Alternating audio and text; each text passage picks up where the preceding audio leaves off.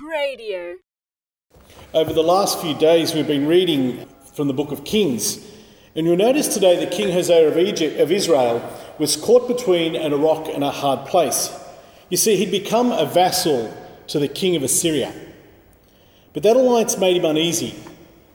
So he hedged his bets, and what did he do? He sent envoys to Egypt, the hostile power on the other side of Israel, hoping for a rival alliance to shield him against the Assyrians.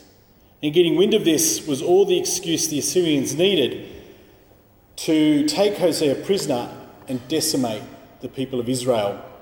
Summing it all up, the author of Kings explains why Israel really failed.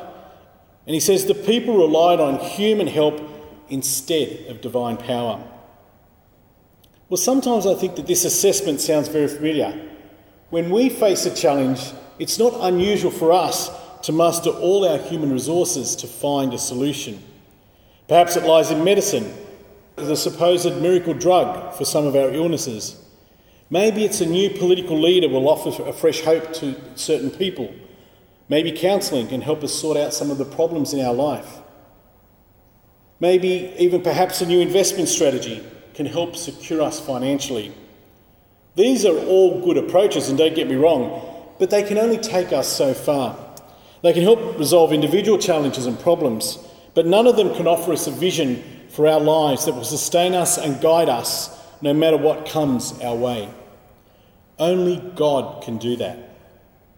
Hosea failed because instead of seeking guidance from God through his prophets, he immediately chose a deceptive political strategy.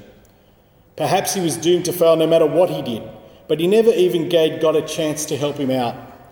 And that's the tragedy of that story in our first reading this morning. Well, Hosea's story stands as a warning to all of us. So let's heed it well today. Let's make it a point to turn to God first, rather than as a last resort.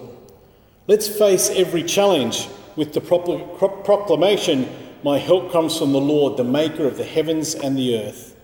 Because this is the foundational truth of our human situation, and it's also the foundational formation for our life of faith. You see, we depend on God from beginning to end.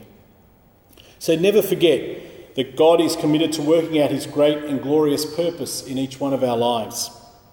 Never forget that he wants to bring only goodness to those who love and seek him and seek his direction.